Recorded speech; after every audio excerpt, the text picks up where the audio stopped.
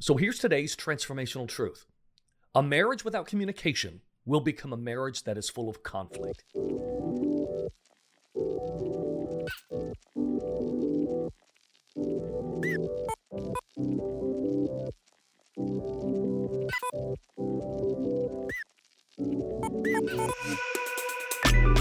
Welcome to the Transformational Truth Podcast, where we're committed to eliminating the obstacles that take the joy out of life and leadership.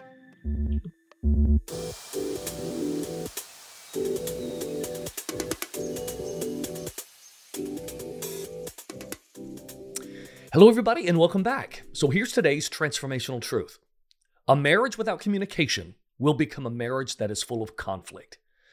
Today, I want to start a conversation about marriage. This is something that I spent a lot of time talking about on other platforms, but haven't spent too much time here on Transformational Truths. But marriage and relationships are both something that Tina and I genuinely feel called to speak to. And so today, I want to share on one of the most important attributes of a life-giving marriage, and that is communication. So it's been said that one of the most common mistakes we make when it comes to communication is assuming that it's actually happened.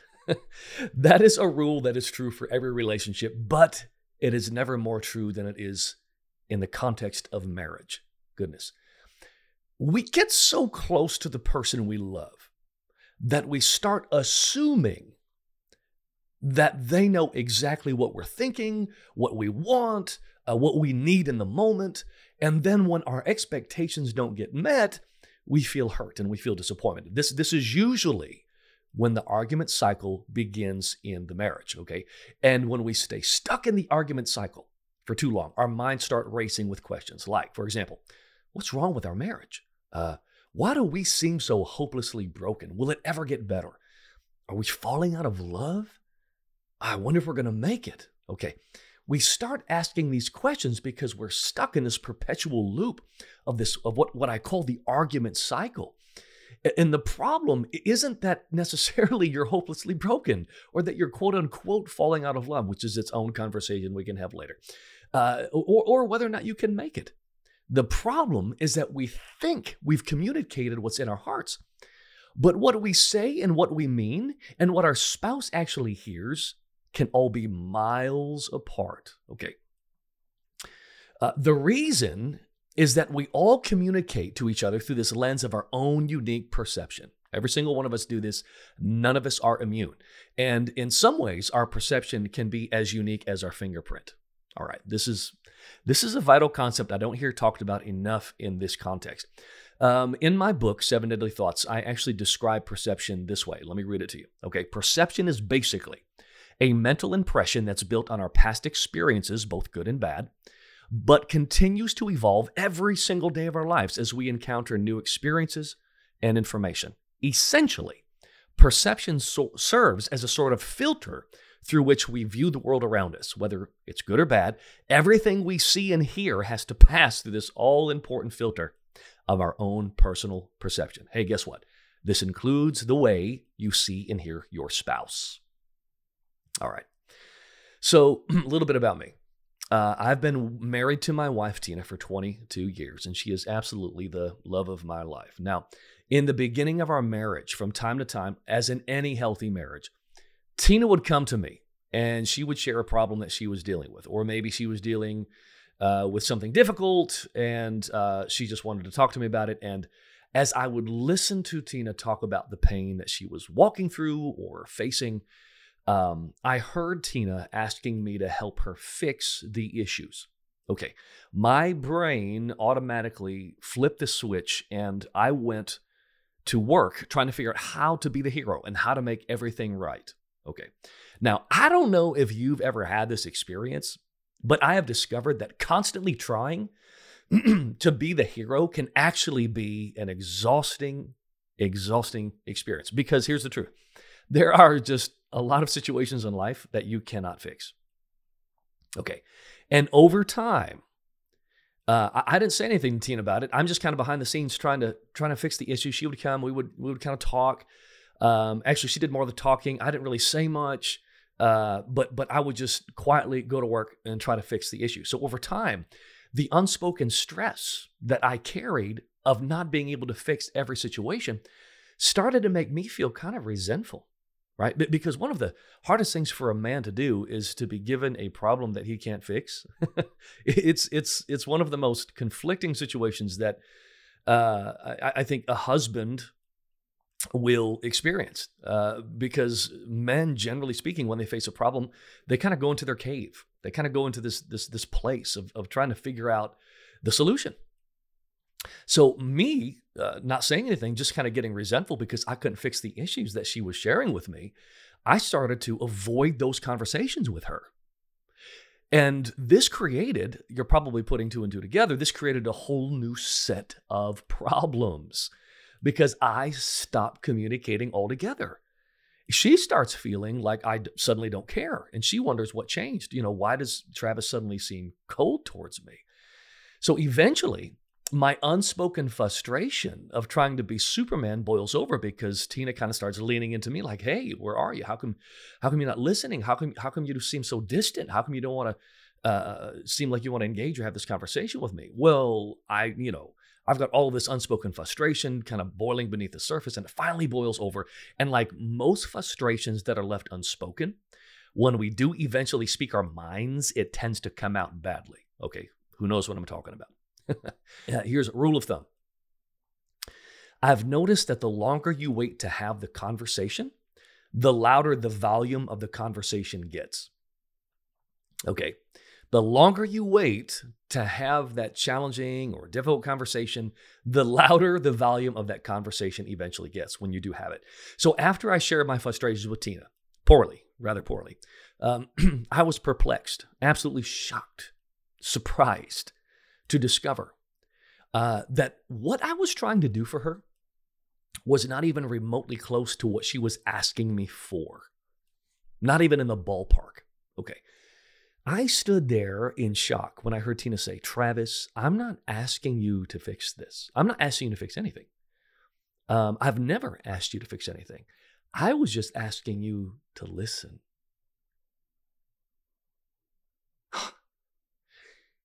She wasn't asking for my hands. She was asking for my heart. Husband or wife, part of learning how to be a spouse that is life-giving, that is supportive, that is loving and empathetic and nurturing, is understanding the difference between your husband or wife asking for your hands versus asking for your heart. I mean, I couldn't believe what I was hearing. I had wasted all of this emotional energy, frustrated, because I couldn't fix stuff for Tina that she had never expected me to fix in the first place. I mean, it wasn't even realistic for me to think that, in hindsight, because she didn't think that those issues were fixable from the outside. My perception of what Tina needed and what she was actually asking for were light years apart. And this is what I'm talking about when I'm talking about the difference between perception and the way we see the world and the way we see our spouse. We can completely miss each other. Just because you're talking doesn't mean you're communicating. Not at all. And this is one of the things that perpetuates the argument loop, okay, or this argument cycle. Is you think because you're talking, you're communicating. Couples talk all the time and never communicate. And this is just one of the reasons we can stay stuck. And the only time you seem to have any sort of emotionally engaged dialogue is when it's an argument. Okay. And this is one reason some couples engage in arguing so much. And sometimes the reason your spouse seems to pick a fight is because it's the only time you communicate with any form of passion. Yep. And what they're really asking for from you is heart level communication. This is why one reason we stay stuck in this life-draining cycle of arguing. Yeah. And we argue about some of the same things over and over again. And you don't really solve the issue. You just sort of patch it, and you say, well, I'm sorry. And you have a nice moment, but then it comes back around a week, 2 weeks, a month later, because we assume that talking is the same thing as communicating, but that's not always the case. So as a result, we never really heal and we never really deal with the issues hidden beneath the surface of our heart. And so round and round we go, doing the same things over and over again, hoping for different results. And we spend all of our time treating symptoms rather than identifying the root cause. Okay. Now, listen, we're going to continue this conversation about communication in marriage over the next few weeks, but here's what I want to do today.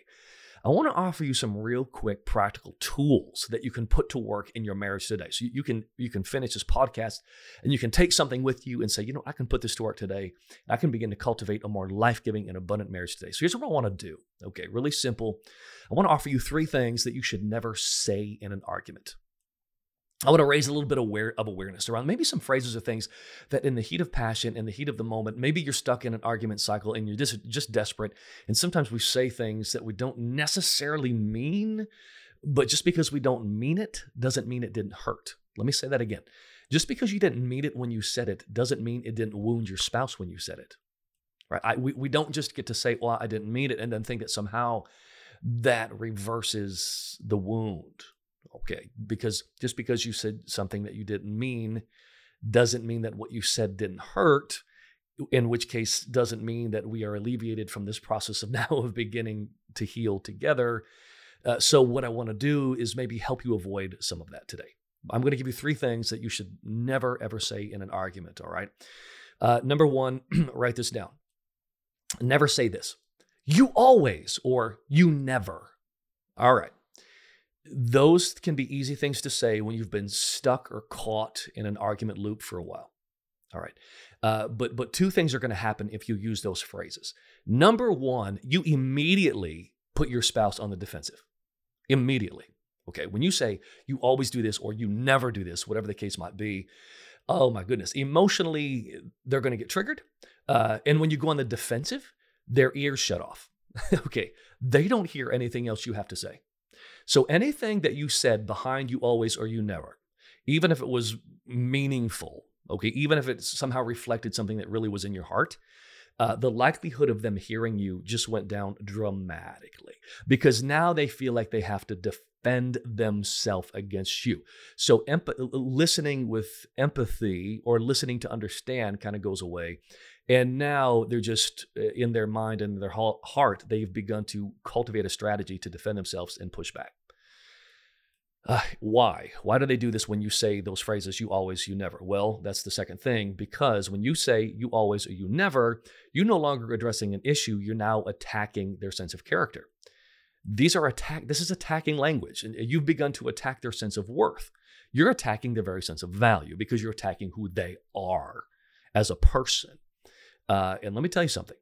These 2 phrases, you always or you never, they will impact the marriage long after the argument is over. Just because the argument is over and just because maybe even you reconciled and said you were sorry, let me tell you something. Those you always and you never words that attack the very core, the very identity of your spouse, it will linger in their hearts. It will linger in their minds. And they will subconsciously oftentimes begin to wonder, am I enough for my spouse? Because they say, I always and I'm never. So those are words that basically communicate you're not enough. You haven't been enough. And so if you communicate you haven't been enough in my marriage up to this point, or our marriage up to this point, then what they begin to wonder is, well, geez, am I enough now? Will I be enough next year? When am I enough for my spouse? So that creates insecurity and a whole different set of problems in the marriage. So never say those 2 phrases in an argument or in passionate dialogue, as we like to say sometimes. Okay. Second thing you should never say when you're in an argument, just get over it. No, delete that from the dialogue. Listen, minimizing your husband or wife's pain only produces more pain. Let me say that again. Every time you minimize your spouse's pain, all it does is produce more pain, because the one thing we all need to feel from our spouse is seen. We need to feel seen by our spouse. We need to know that they don't just see us, they see where we're hurting. They see what we're feeling, and they validate that pain. Okay. And listen, when you say just get over it, all it does is shut down the communication that would have ultimately helped them heal. And if they can't communicate how they're hurting, they'll just begin to resent you even more than they already do in the moment. Okay. And that resentment will follow you. And that resentment's going to take time to heal. You really want to heal in your marriage, you have to be man enough, you have to be woman enough, you have to love your spouse enough to listen to them.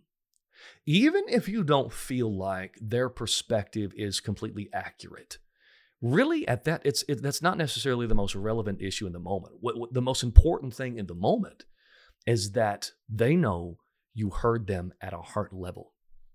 Okay, that's the number one thing. Resist this urge to defend yourself by just kind of knocking down what they're feeling by saying, "Oh, just get over it. Just get over it." Okay, that was weeks ago. Just get over it. That was 2 years ago. Just get over it. Well, the fact of the matter is maybe the fact they haven't healed completely yet because they haven't felt the freedom to talk through their pain, and this can take time, ladies and gentlemen. I mean, it depends on what the pain is, and we don't have time to unpack every attribute of this principle. But let's say worst case scenario, if there was infidelity in the marriage, and you can't just say, just get over it. You can't just say, well, it's been 2 weeks, just get over it. No, if you're going to fight for your marriage, if there's been some sort of failure in your marriage and you're both committed to it, it's not just to get over it, it's a heal through it. It takes time to rebuild trust. It takes time to reestablish emotional intimacy. Okay, you avoid the just get over it. Don't minimize pain, acknowledge pain, listen. Okay, we'll talk more about this in the next couple of weeks, but delete that phrase from the argument, just get over it. Number 3, this is a big one. Avoid this one at all cost. I know it's hard when you can get stuck in an argument cycle, and when you're desperate and you're frustrated and you don't feel like you're going anywhere, you start grasping at straws, and it will sometimes lead you to this third phrase that you should never say in an argument. Here it is. I'm leaving. Don't do it. Listen, threatening to abandon your spouse every time you have an argument might be the worst kind of pain you can inflict with your words. It erodes security. It kills trust that will take a long time to rebuild.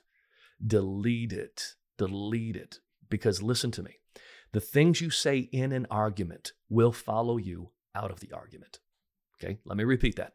The things you say in an argument will follow you out of the argument. Now, that being said, I've been doing this for a long time, and I've never, ever worked with a married couple that could not get unstuck and have an incredible relationship, an incredible marriage, if they were willing to face a couple of things: pain and pride. Okay, the two things that keep bad marriages from becoming good marriages and good marriages from becoming great are almost always old emotional pain that they haven't healed from or stubborn pride. And oftentimes, one feeds the other. Listen, James chapter 3, verse 17 tells us that one of the keys to unity in general, but especially in marriage, is the ability to be willing to yield. Okay, aka humility. Why? The Apostle Paul said, 1 Corinthians 13, love does not demand its own way. Now, are there some issues in the marriage relationship where you shouldn't yield? Yes, absolutely. Absolutely. There are deal-breaking conversations. Absolutely. There are issues that you need to stand your ground because they're issues of morality. They're issues of a biblical issue, a biblical proportion and principle, and you need to stand your ground. Absolutely. Okay. But typically speaking, those deal-breaker conversations aren't the ones that make up our day-to-day dialogue in marriage. They're not. If you're willing to put in the work and face the old pain, ideally with a counselor or therapist, your heart can heal and it will enable you to give and receive love well again. Yes, you can get there. Absolutely can get there. I've seen it happen many, many times. If you're willing to swallow your pride with your spouse and you're each willing to learn how to humble yourselves and make each other's needs your priority, there's absolutely no reason why you can't turn your relationship around and have an incredible marriage. It's two things over and over and over again. Willing to face old pain and willing to swallow pride. But if you refuse to face that old pain, and rather than swallow your pride, you dig in your heels even more, then you'll simply keep that same cycle of disappointment and unmet expectations going, and more than likely, you'll keep looking for a reason to assign blame to the other person rather than take responsibility, okay? And only perpetuate the problem and produce more baggage in the marriage. You can absolutely break the argument cycle. You can absolutely have a great marriage if you're willing to humble yourself and if you're willing to go backwards and heal so that your marriage can go forwards and win. Let's recap today's transformational truth. A marriage without communication will be a marriage that is ultimately full of conflict. Listen, if Transformational Truths is helpful to you, please do me a favor. Take a moment, go over to Apple iTunes, rate the show, write us a quick review. I want to help you restore the joy to your life and your leadership. Until next time.